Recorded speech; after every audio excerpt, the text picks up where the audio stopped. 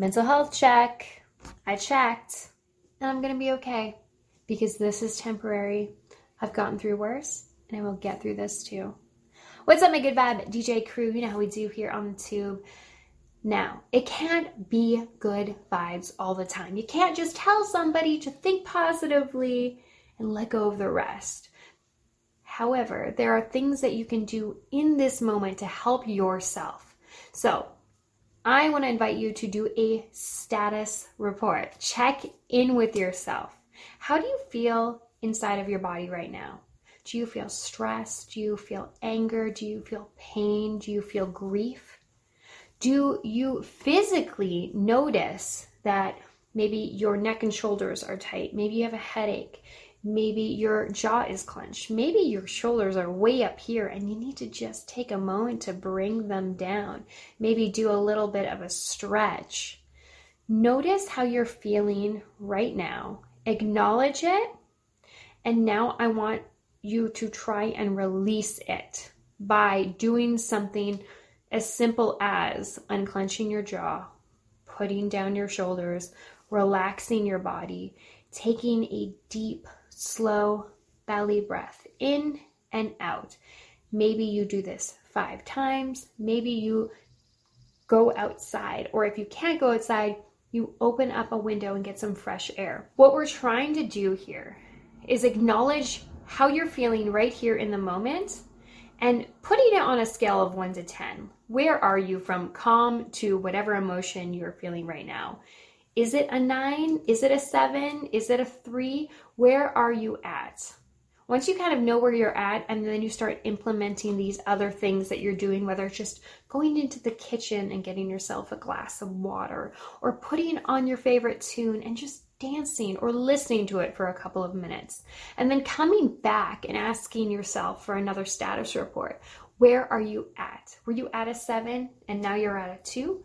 Or maybe you were at a 9 and now you're at an 8, but you're noticing the physiological change in your body. Maybe you feel less tense. You feel the anxiety, but maybe it doesn't feel as intense as it once was before. Maybe you're feeling more hopeful in being able to figure out what the next step is going to be for you. These status reports tell us a lot.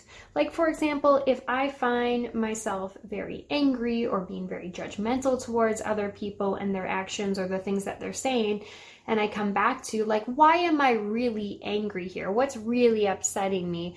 I'll often quickly realize that, oh, these people are hurting and they are in pain and they need empathy and love.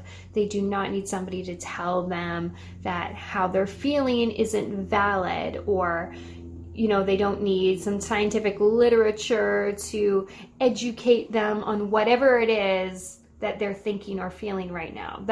It doesn't matter. What matters is that this person is struggling, they're having a hard time, and it's not about you. Their reaction, their response is not about you. It's about how they're experiencing everything else that's going on in the world right now, how their particular situation in their life has affected the way they view the world. So instead of distracting myself and getting consumed and overwhelmed with these conversations that could feel very exhausting, I can take a step back, notice how I'm feeling, notice the behavior that I'm doing, and then have empathy for what it is they're experiencing, but also remind myself that it's not my problem and that I need to deal with my own stuff, with my family, with my health, with, my career.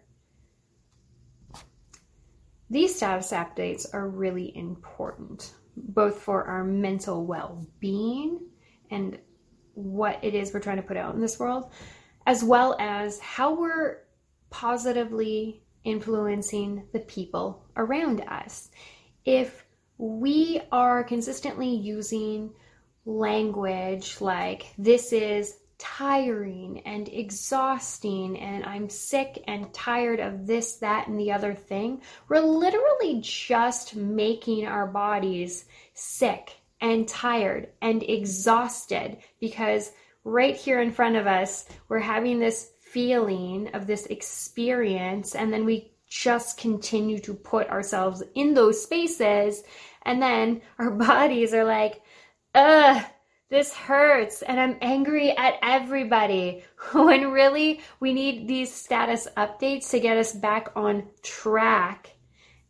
And the wonderful thing about that is that it gives us this sense of clarity and power. Power in something that we actually can control. And do you know what that is, my friends?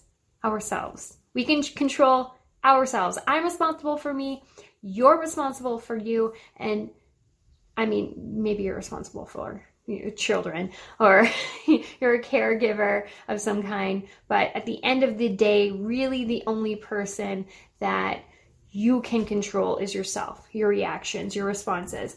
And that doesn't mean beating yourself up when you do something really silly, but taking that opportunity to take full and complete accountability. I am a parent. I have found myself in this situation a million times, and I will continue to learn and grow from them. But the thing about these status reports that I find so incredibly helpful in being a caregiver is that when I notice myself get worked up at my child and maybe I raise my voice, I can rewrite that. I can do differently and I can take accountability. So if my child tries to help me by holding a cup of coffee and then spills it all over the place and I never even got to have a drop of it, and I get upset with them, I can go back and I can say, okay, what was my kid trying to do? They were trying to help me. How sweet is that? I hope they forever want to help people. That's wonderful. And I'm upset because I didn't get my coffee, but there's more coffee. Like, I could go make a cup. Yeah, maybe it's a little inconvenient, but at the end of the day, this person is trying to, be helpful, and it was an accident, and I want them to know that it's going to be okay and that everybody makes accidents. So, and that's exactly what I do. I go back and I say, hey, you know what? Mommy's sorry. I was upset and I responded this way, and that wasn't fair to you because you were just trying to help me. I can go make more coffee. Thank you for your help, and I'm sorry. And that is this beautiful life lesson for this tiny human that you're trying to raise. And also, you can do this in real life everywhere else. Maybe you're the boss and you just had a ridiculous deadline and got upset with people about not getting their work done, but weren't really supporting them at the end of the day. Take accountability. Be like, hey, you know what? I put way too much pressure on you guys because I was putting way too much pressure on me. This is how I'm going to do things differently. Thank you for working your butts off. You're appreciated, and I'm sorry. Like, how amazing is that? How much more would you respect somebody for taking that kind of accountability for their actions when they screw up? I know it blows my mind, and it inspires the shit out of me when people do stuff like that. We give our power away all the time, and then we get angry about it. We hope and wish and pray that somebody is coming to save us. Nobody is coming to save us. You have to save yourself. You need to take time to breathe. You need to take time to have that glass of water. You need to take time to take care of yourself so that when you help the people around you, you're not, pouring it from an empty glass. Your glass is full. It's overflowing. It's easy to help other people because you're taking care of yourself. And when you're taking care of yourself, you are less likely to react and respond. And again, like, these status updates give you so much insight and power into what is going on for you and how you can make change today in this moment.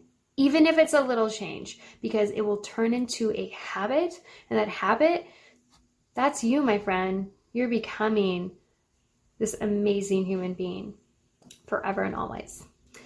I hope that you find relief this week in times where you feel overwhelmed. I hope that these tools have been helpful for you. Maybe you already know about these tools, and hopefully this is just a little bit more inspiration to utilize them, because you can, my friend. And yeah, so much love.